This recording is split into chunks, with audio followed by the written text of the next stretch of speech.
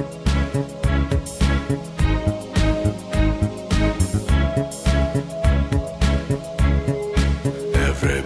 knows that the dice are loaded. Everybody rolls with their fingers crossed. Everybody knows the war is over. Everybody knows the good guys lost. Welcome to the Lifeboat Hour, Sunday, December 6th, 2015. I'm Carolyn Baker, and this is the first Lifeboat Hour of the last month of this year, and what a year it's been. It's very difficult to wrap our minds around the events of this year without falling into despair, and from time to time, all of us do. In fact, sometimes despair can be helpful, but it's not a fun place to live. It's depleting and depressing. And yet, we have to look at what is so, whether we want to or not. In fact, that is why this show was created by my friend, the late Mike Rupert, a show that offers lifeboats for sailing through the very troubled waters of our time and little lighthouses along the way to help us see where we're going. That's why I invite guests, such as the person who's with us today, to share their perspective and their wisdom to inspire, guide, and sometimes challenge us to expand our perspective, which is almost always too small. Before I introduce you to today's amazing guest, I want to remind you of the online symposium that I and my team have created, which will begin airing Tuesday, January 19th, 2016, entitled Living with Passion and Purpose in the Face of Humanity's Greatest Threat. This symposium will include 10 heart-opening sessions and feature people such as Andrew Harvey, Derek Jensen, climate writer Dar Jamal, Stephen Jenkinson, eco-psychologist Linda Bazell, Janaea Donaldson, producer of Peak Moment TV, Becca Martinson, Dr. Mick Collins, author and psychologist from the UK, and myself as moderator along with Dean Walker and Peter Melton. This symposium is a phenomenal opportunity not only to hear these presenters, but to interact with them and ask them questions and, of course, receive the recordings for all of the sessions if you can't be present or if you just want to have them for later use. And here's the really good news. If you register for the symposium before December 15, the entire cost for this groundbreaking event is $75. After December 15, the price increases to $95. So please go to my website at carolynbaker.net and register for this symposium. We want your questions, your comments, and your wisdom in this symposium, and we urge you to spread the word far and wide. I look forward to seeing you online January 19th. In the spring of this year, a friend suggested I attend a workshop here in Boulder, Colorado, offered by a woman named Mirabai Starr. Since the workshop was being held in a church, I was a bit reluctant because, as one of my radical nun friends says, I don't do church.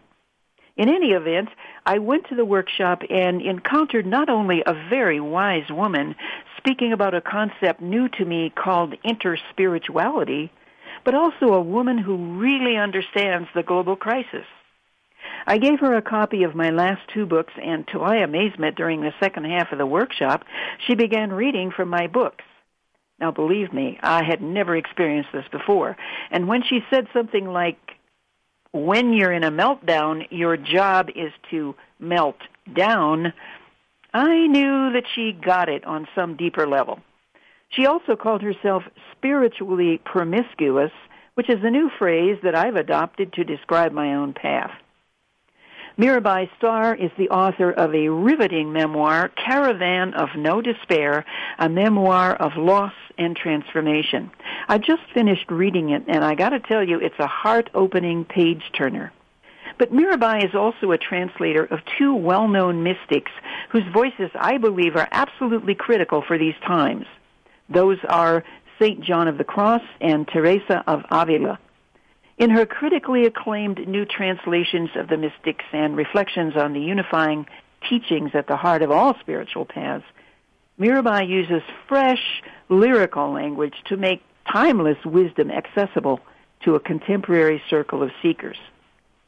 Daughter of the counterculture, Mirabai was born in New York in 1961 to secular Jewish parents who rejected the patriarchy of institutionalized religion, and they were also intellectual artists and advocates of social justice and environmental responsibility.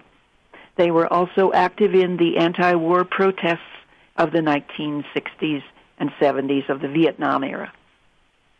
Now, in 1972, Mirabai's mom and dad and her younger brother and sister uprooted from their suburban life and embarked on an extended road trip that led them through the jungles of Mexico's Yucatan Peninsula, where they lived for many months on isolated Caribbean beaches and ended in the mountains of Taos, New Mexico. There, the family embraced an alternative back-to-the-land lifestyle, living in a communal effort to live simply and sustainably, values that still remain important to Mirabai today. As a teenager, Mirabai lived at the Lama Foundation, an intentional spiritual community near Taos, New Mexico, that has honored all of the world's faith traditions since its inception in 1967. This ecumenical experience became formative in the universal quality that has infused Mirabai's work ever since. She was an adjunct professor of philosophy and world religions at the University of New Mexico, Taos, for 20 years. Her emphasis has always been on making connections between the perennial teachings found at the heart of all the world's spiritual paths in an effort to promote peace and justice.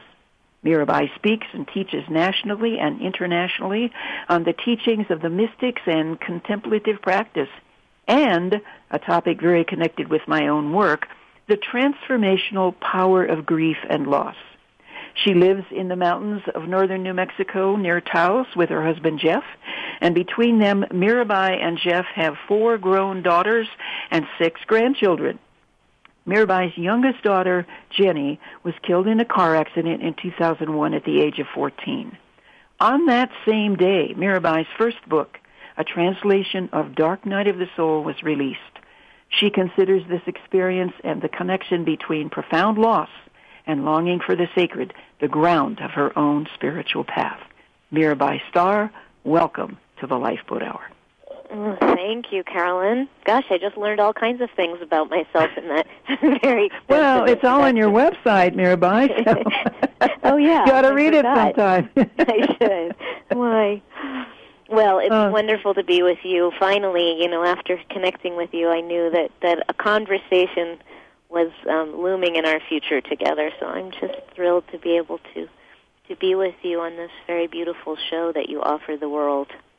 Thank you, and I'm so glad you're here. And I'm thrilled to have you today because your synthesis of the global crisis and the longing in each of us for, as the title of my symposium puts it, living with passion and purpose in the face of humanity's greatest challenge, is amazingly astute and incisive. And we hear people incessantly refer to the dark night of the soul, and yet what they actually mean is often quite different from what the author of that book, John of the Cross, probably had in mind. From your research and translation of John's words, what do you think he actually meant by that term? Well, John of the Cross was really speaking about a spiritual crisis, a very personal, even private experience that happens often to mature practitioners of any spiritual path. When you're kind of rolling along in your spiritual life for a number of years generally, and you've cultivated probably some discipline, maybe in contemplative practice, a meditation practice, or other practices and readings of scriptures and studying the essence of the tradition that you're connected to. Maybe you're a yoga practitioner or even a yoga teacher. It applies to a person of any lineage, not just the Christian tradition, which is where St. John of the Cross was coming from. But it's this phenomenon where after you have been deeply engaged in spiritual life, there seems to come a time, and this seems to be a kind of universal station of the spiritual life, when everything kind of dries up, and we're no longer feeling that juicy sense of connectedness to the sacred. So at first it manifests, the dark night of the soul, as a sensory experience where you don't get that spiritual high, what I call the goodies, along the way from the practices that used to reliably make you feel really connected. And then if the dark night of the soul progresses, John of the Cross says, not only do our sensory attachments fall away because they're no longer being fed, but our conceptual attachments collapse.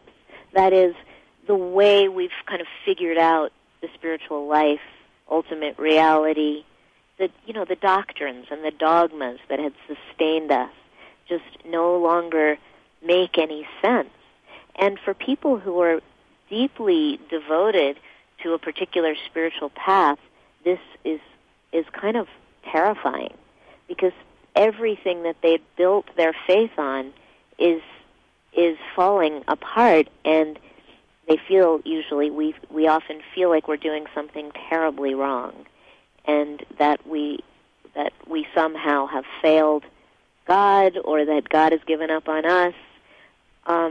We don't even really believe necessarily in any kind of personified being that might be called God anymore. And if we're deeply rooted in a particular faith tradition, this is kind of embarrassing. It feels like a problem that needs to be solved. It feels like something broken that needs to be fixed. And John of the Cross, who was a great Christian mystic and who, by virtue of his mysticism, really transcended all religiosity, as all mystics, I believe, do, had some pretty radical advice for when a dark night of the soul descends. He says, stop trying to make it right. Stop trying to pray your way through this crisis and to fill the emptiness with more spiritual practice and more doctrine and dogma. Instead, he says, let go, surrender, just be, and rest in the darkness that has come upon your soul, which he shows us later isn't actually darkness at all. It's, in fact, unutterable radiance, which blinds us at first because we're not used to perceiving that light directly. Mysticism simply means direct encounter with the divine, with the mystery. And we're not used to seeing that light with our bare eyes. And so at first it looks like darkness. But as we kind of relax and soften into the letting go, the collapse that comes with the dark night of the soul, we begin to see with new eyes. And that's when the magic really begins to unfold. So a dark night of the soul really is not about having a hard time and navigating a difficult divorce or the end of a business dream of a project or something like that, although all of those circumstances can, in fact, I believe, create the conditions of spiritual nakedness that are necessary for the descent of grace, really, that is the dark night experience. Well, as you were talking, you used the word collapse a couple of times, and you're referring to a personal collapse, but, I can't help but, because of the work I do, think of this also in terms of the global crisis and the collapse of societies. And so with this sense of the deeper meaning of the dark night of the soul, do you think there's such a thing as a collective dark night of the globe? And if so, what does that mean to you?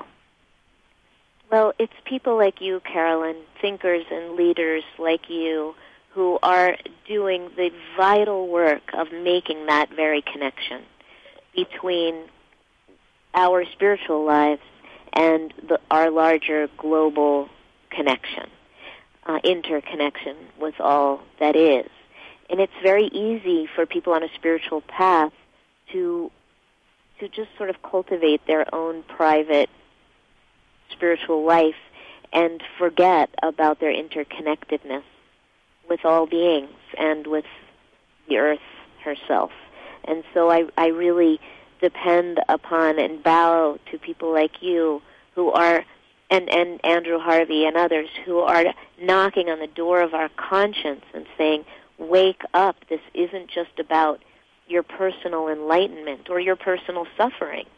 This is about our oneness with all that is, and therefore our obligation to stand up for all beings who don't necessarily have a voice to speak for themselves in these radical times of danger and disintegration. So it's, one thing that I have noticed is that my own personal experiences of being plunged into a dark night of the soul, both kind of as a natural ripening of my own spiritual life and also as a result of some profound personal losses, have awakened me to my true dependence upon all life, on the web of mutuality, as Martin Luther King so beautifully called it.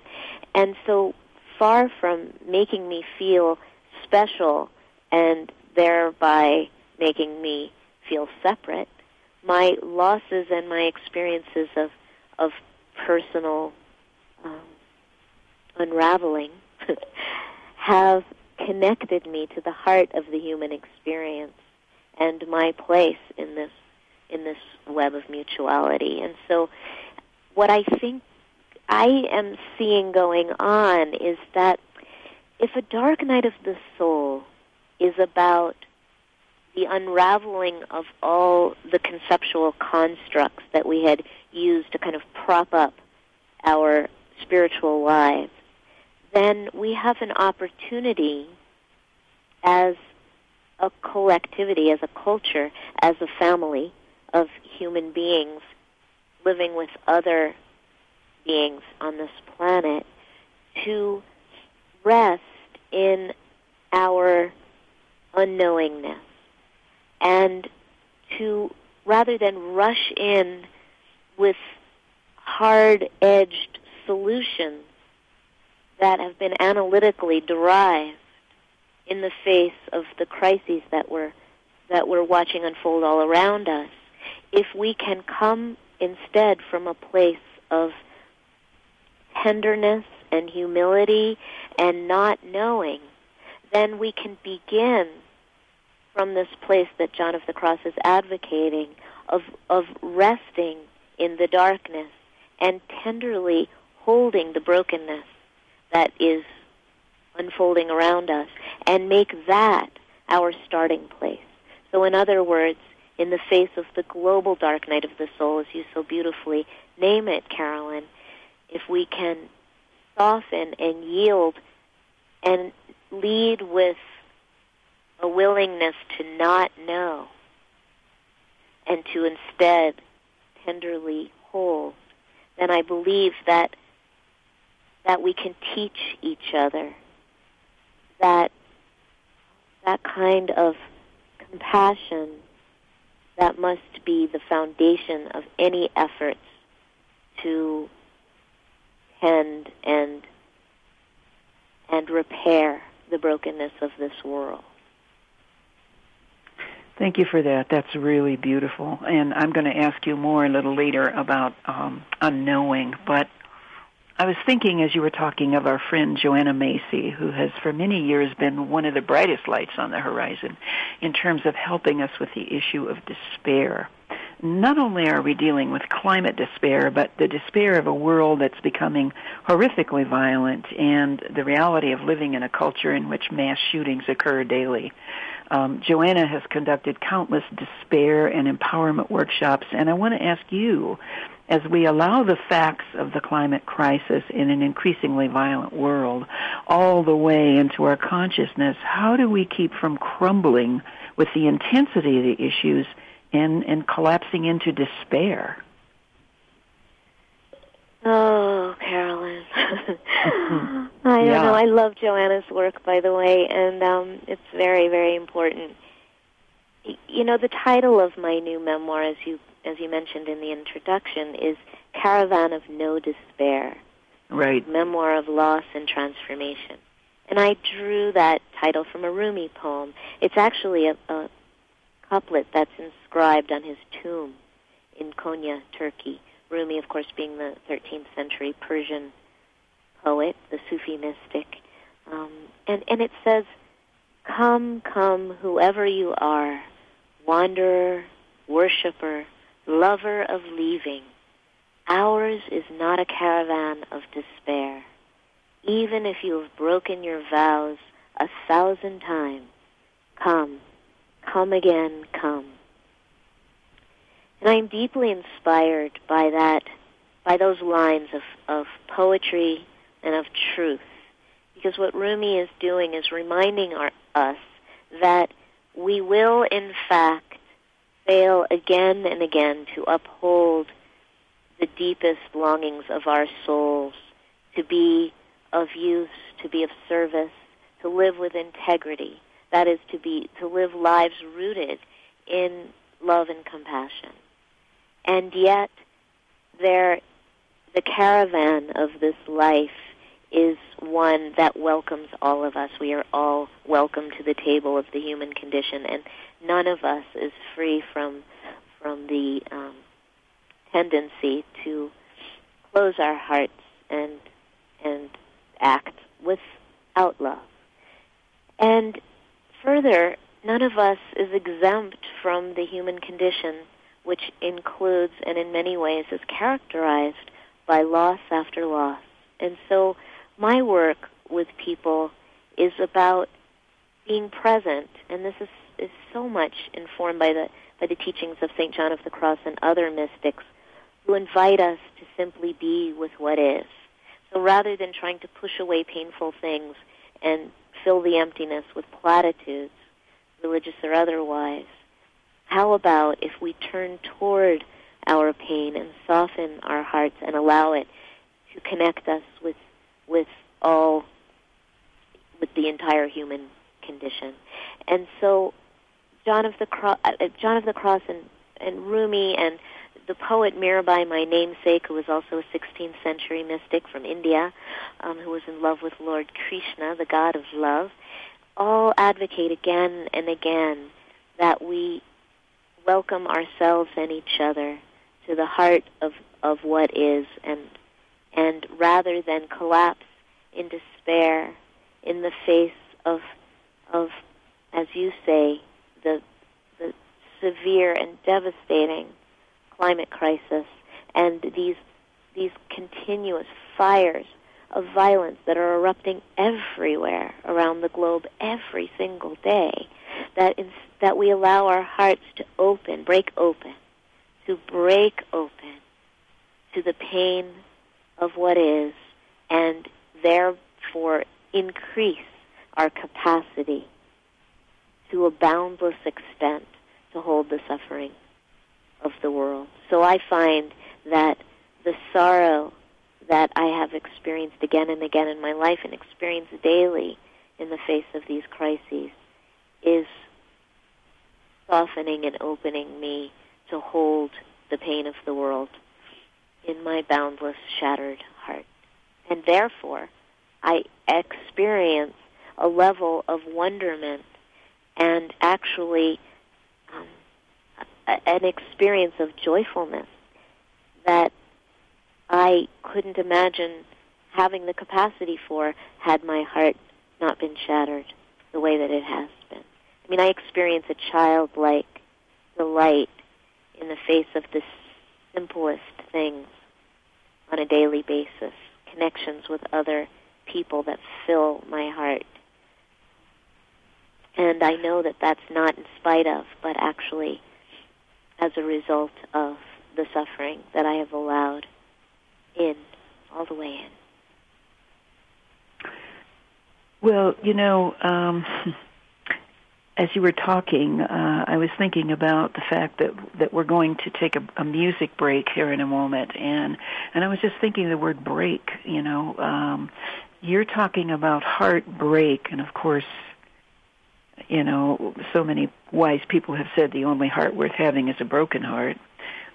My friend Jack Adam Weber talks about the power of heartbreak. And you were talking about how joy comes in there when we are, or it can come in when we're willing to open our hearts and allow them to break.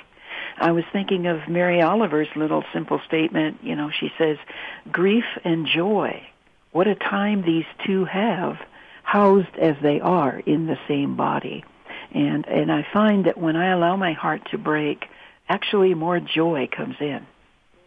Me too. So it's time to take a music break, yes, and this is a song that I want to share today because as I was preparing for the show, I realized that I had to play it in the middle of my conversation with Mirabai. And recently I heard this song yet again in my travels to the East Coast where I did a weekend grief workshop in rural Massachusetts. And after this powerful weekend where people so freely and innocently express their grief in this very contained and safe environment, I heard Enya's version of How Can I Keep From Singing. It's an incredibly poignant song, especially in the light of the carnage that happened this past week in San Bernardino. And before I play the song, I want to share the lyrics because they're so appropriate for our conversation in this moment. The title of the song is How Can I Keep From Singing? And she says, my life goes on in endless song above earth's lamentations. I hear the real, though far off hymn that hails a new creation. Through all the tumult and the strife, I hear its music ringing. It sounds an echo in my soul. How can I keep from singing? While though the tempest loudly roars, I hear the truth, it liveth. And though the darkness round me close, songs in the night it giveth. No storm can shake my inmost calm, while to that rock I am clinging. Since love is Lord of heaven and earth, how can I keep from singing? When tyrants tremble in their fear and hear their death knell ringing, when friends rejoice both far and near, how can I keep from singing? In prison cell and dungeon vile, our thoughts to them are winging. When friends by shame are undefiled, how can I keep from singing? Let's listen to Enya.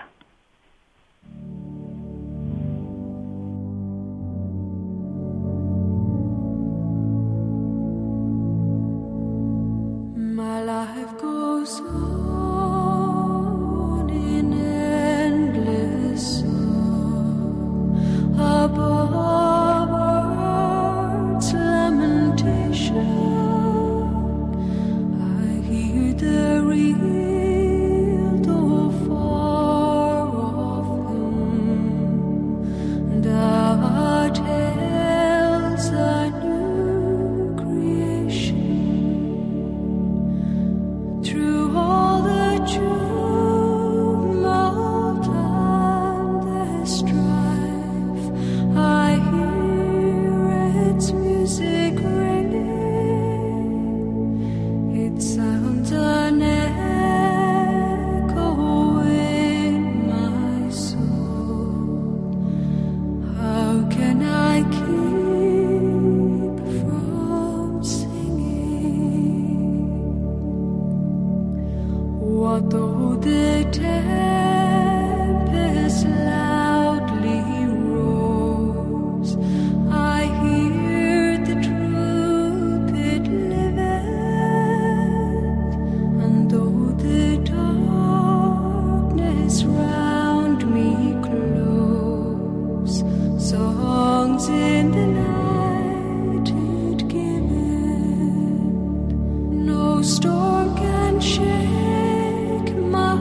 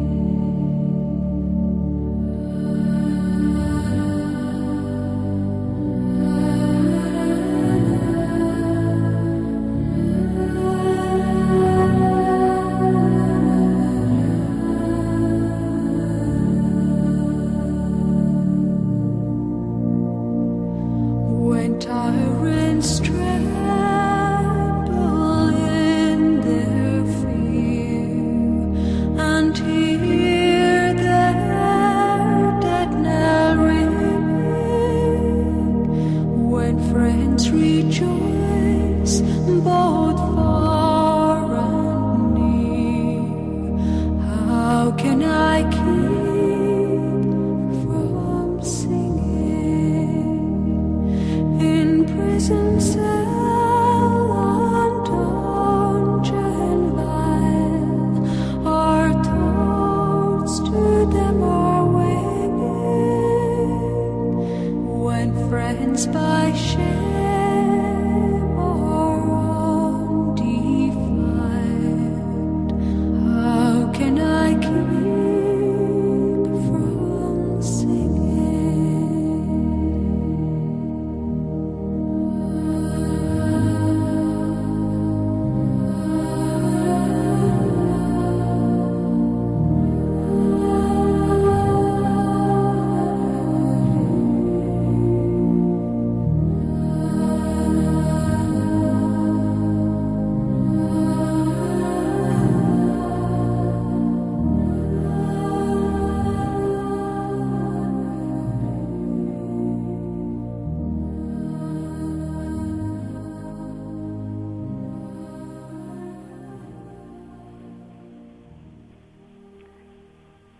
That was Enya singing, How Can I Keep From Singing? And this is the Lifeboat Hour. I'm your host, Carolyn Baker, and today I'm talking with a woman I'm proud to call a friend and a sister in the work of emotional and spiritual resilience in the face of humanity's greatest challenge, the dark night of the soul and the dark night of the globe. Mirabai Starr, also somewhat of a neighbor who lives in Taos, New Mexico, not that far from me here in Boulder, Colorado. I want to mention Mirabai's books, which you can find online or in your local bookstore, particularly her brand new memoir, Caravan of No Despair, a memoir of loss and transformation. This is a powerful autobiography, the core of which is how she coped with the sudden death of her daughter, which happened on the very same day as the release of her translation of St. John of the Cross's Dark Night of the Soul. You can learn more about Mirabai's work at MirabaiStarr.com, and that's spelled MirabaIStarr, MirabaiStarr.com. You can contact her there and also learn about her books. But Mirabai, let's take this conversation deeper. I'm personally a huge fan of many of the mystics who were often called completely crazy because they departed from traditional religions and discovered or carved out their own spiritual paths in response to what was going on inside of them or in response to something life handed them that had nothing to do with the hierarchical, patriarchal, soul-stultifying institutions of their times. I identify with them hugely because as I and other folks like our friends Andrew Harvey and Charles Eisenstein and my friend Mike Rupert, who created this show, speak the truth about the great unraveling that every aspect of our planet is experiencing, we often get crazy, and I'm sure you get called crazy, and I'm sure you do too. And one of the things that often happens is that when we see an unraveling, especially one this huge, we just kind of naturally tend to try to predict what it's going to look like or what the ramifications are going to be because it's really, really hard to stay with not knowing the outcome. So St. John of the Cross speaks of the power of radical unknowing as a spiritual initiation. So first of all, what is a spiritual initiation, and how can we apply this teaching to our efforts to raise consciousness about the global catastrophes we're facing, and also where does radical unknowing enter the picture? Wonderful question. I don't know. I start with not knowingness. Mm-hmm. You know, I'm trained as a philosopher. I was a philosophy professor for 20 years, and even though I'm deeply connected to the mystics of really every tradition, I'm on an interspiritual path, so I'm really drawn to the heart of all the world's great religious traditions and their mystical expressions and their mystical beings, poets mostly. I also have, a fairly finely honed critical mind, and that begins. I was trained to begin everything from a place of not knowing, of being open to the mystery, rather than, I'm very suspicious of answers.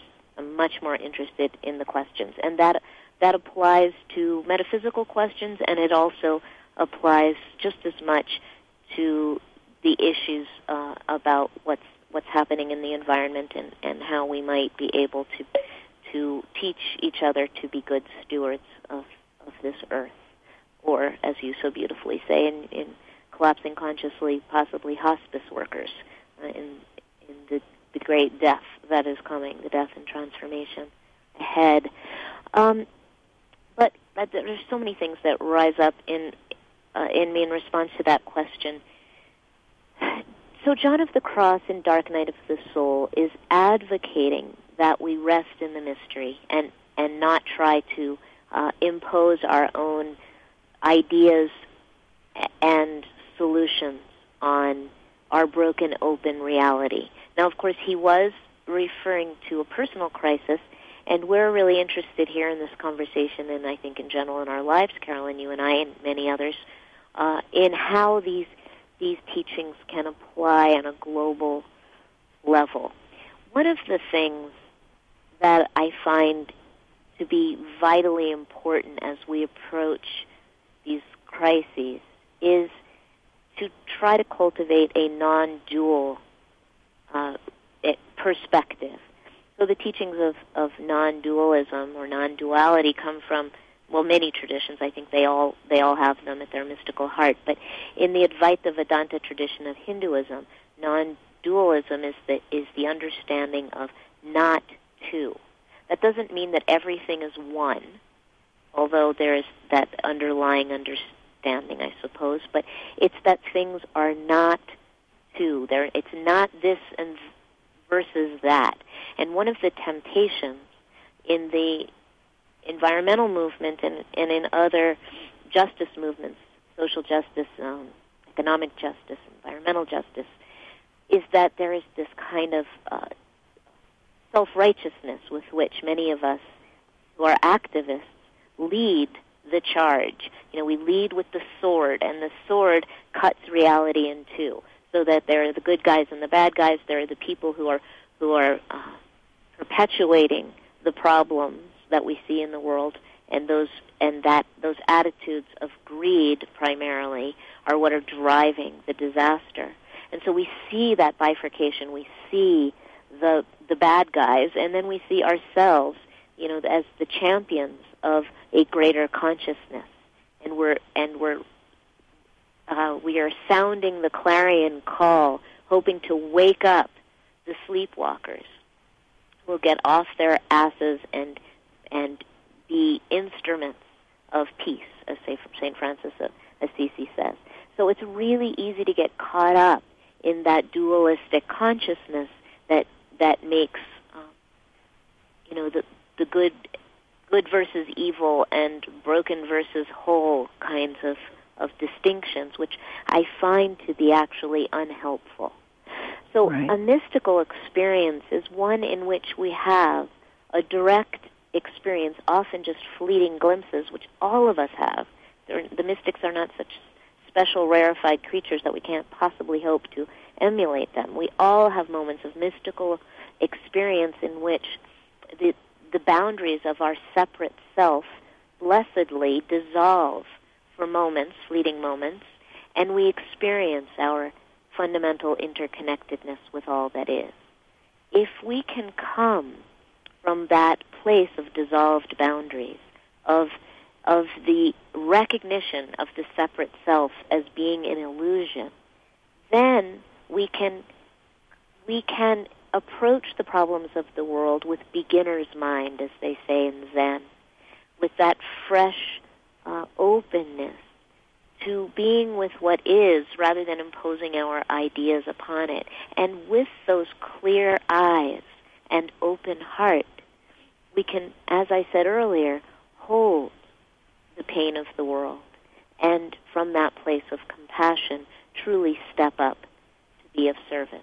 But it begins by approaching what is with humility and a willingness to be with the mystery rather than have it all figured out. and impose that on it. There's something about all this that is rooted in an ability to recognize and affirm beauty.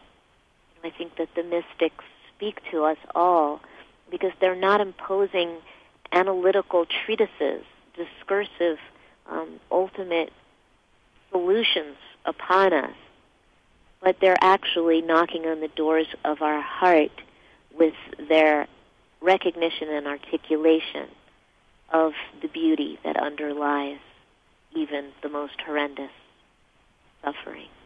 When my daughter died in 2001 at the age of 14, very suddenly in a car accident, I remember having this moment very early on where I recognized that I was utterly shattered, that my being, as I knew it, had died with Jenny, and I was lying in a pile of 10 million broken pieces.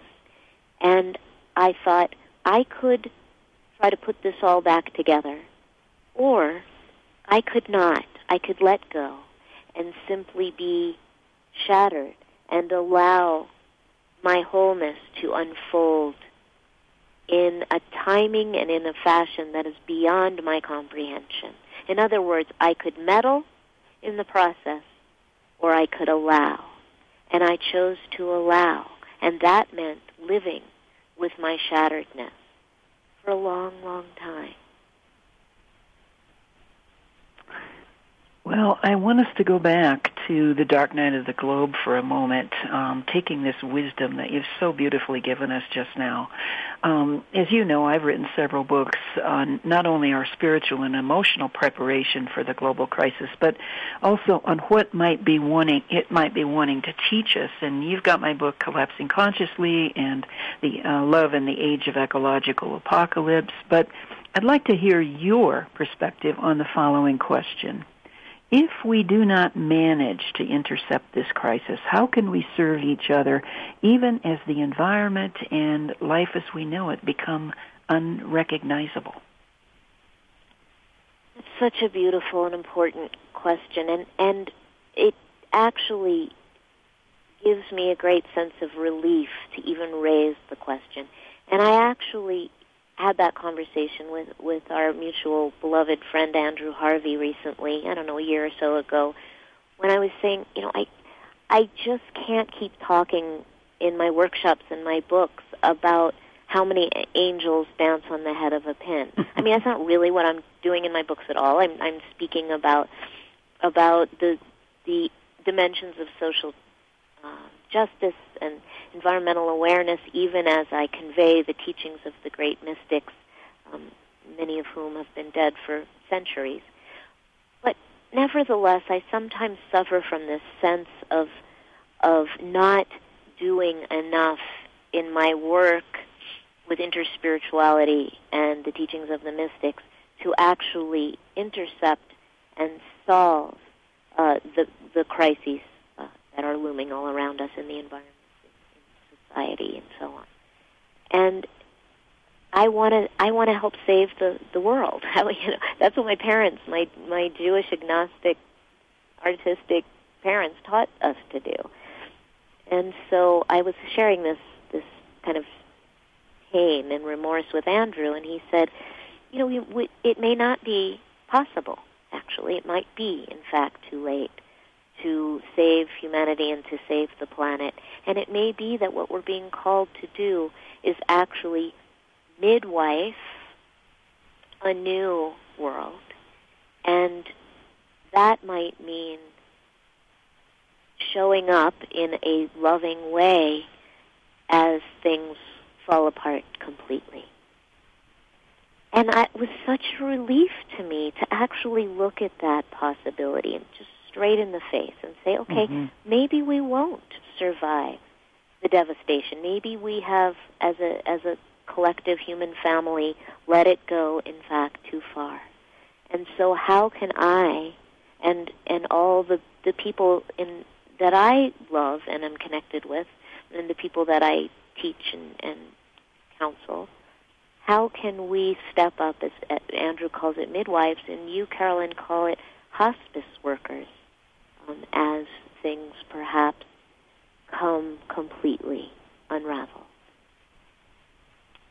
including ourselves. And I think that my practice with the death of my daughter, my beloved child, who was the center of my life, that the experience of sitting in the fire, of actually holding my own broken self in my arms with tenderness and compassion, and not with an effort to fix and repair and rebuild, but with an openness to simply hold, I think is preparing me for the possibility, the very real possibility, that I'm going to be called upon to hold others, to hold my entire community as the world as we know it comes undone. I mean, I hope that there is still a chance that we can radically change our collective way, our addiction to overconsumption primarily, which is what's causing so much suffering, and yet create a new and healthy, vibrant world without having to experience the total collapse of all that we know. But I'm not sure that we will. It's the violence that's been proliferating everywhere in recent years and months especially, and days even, with the killings in Southern California and Colorado Springs, and the horrific violence being perpetrated by ISIS and so on. I can't help but see these explosions of pain and violence as being the result of unclaimed, unnamed grief. Yes. So that just as individuals, we have to claim our grief in order that it doesn't explode into violence and anger. I think as a society, we need to recognize our collective grief, name it, and thereby intervene against the impulse toward violence, which I do strongly believe is rooted in unclaimed grief. Well, your response to what I just asked you a moment ago is the perfect segue into the last question I have for you. We've got about 6 or 7 minutes left in the show. I, of course, just finished reading Caravan of No Despair, and I actually finished it on a long flight from the East Coast back to Boulder, and I was sitting on the plane sobbing as I did so, because really the last part of your book is about the death of your daughter, Jenny. And one aspect of your work that's very close to my own is your emphasis on grief. And I deeply appreciate your recognition of the power of conscious grief work in our lives. You know, of course, from the heart-wrenching loss of Jenny, and I'm sure from other losses in your life, some of which you share in Caravan of No Despair and others beyond the book, you know this up close and personal. So, you know, I'm also doing grief workshops and working with folks one-on-one as a grief counselor, but currently you're teaching an online course on grief for the Shift Network, and I'd like you to tell us a little bit about the grief work that you do and why you do it, and tell us about the online course. Well, thank you for asking, Carolyn. Well, the course that I'm doing for the Shift Network is actually almost over, although we will be doing other versions of it in the near future. But it's called Caravan of No Despair, just like the title of my book. And the emphasis is really on showing up completely for our experience of loss.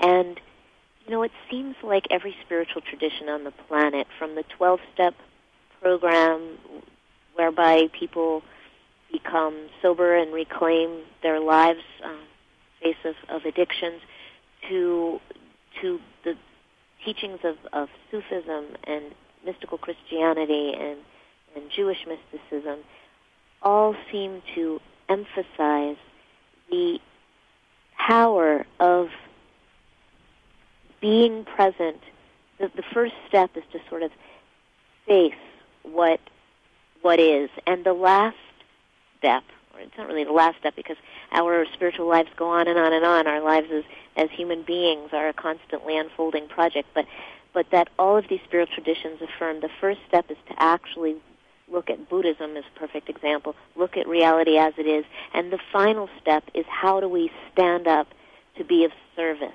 once we have navigated the landscape of our own spiritual unfolding.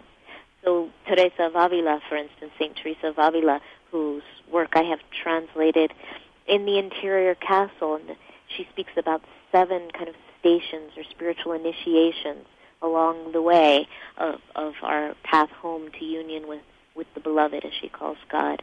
And in the 7th stage, there is the complete transformation. There is the utter union of the individual soul into the boundless ocean of the divine. And when we come back from that experience of mystical union, we're filled with this sense of our interconnectedness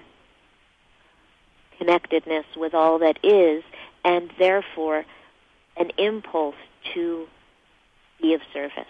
It's like the bodhisattva vow in Buddhism, when the individual soul comes to the brink of awakening, of enlightenment, that is, of merging back into the one, and says, you know what, I think I'm going to stay right here and be of service to all beings until we're all free. In Judaism, they say, especially during the Passover liturgy, no one is free until we are all free. And I think every spiritual path understands and affirms and teaches that essential truth that we must rise up in response to the suffering of the world with our burning offering of how can I help. Not because we're some perfected creatures that have gotten it all right and now can dispense our wisdom to others, but actually the opposite. Recognizing our own brokenness enables us to be part of the human family, part of creation itself, and to be the prophets that we are, reluctant prophets that we mostly are, from that place of being in the middle of it all, not above it. I have no idea if that answered your question or not, but that's what's rising up. Yeah, beautiful response, Mirabai. And I want to let everyone know that you can contact Mirabai Starr and learn about her work and all of her books at MirabaiStarr.com. That's MirabaIStarr.com. Mirabai, thank you so much for being on the Lifeboat Hour. This has been an absolute delight and pleasure. I so appreciate you. Well, thank you for offering us all this lifeboat, Carolyn. And all of you listening, please join us again next week when my millennial friend, the incredible Tyler Hess, is going to be with us again, telling us about what it's like for someone his age to be navigating a world in chaos in the age of astronomical student debt and grim prospects for career success in a withering economy. You'll appreciate Tyler's wisdom and his brilliant articulation of it. He's an amazing role model for his generation, and whatever your age demographic, you're going to enjoy listening to Tyler. We'll see you all again next week. Thank you for listening to the Lifeboat Hour. Bye-bye.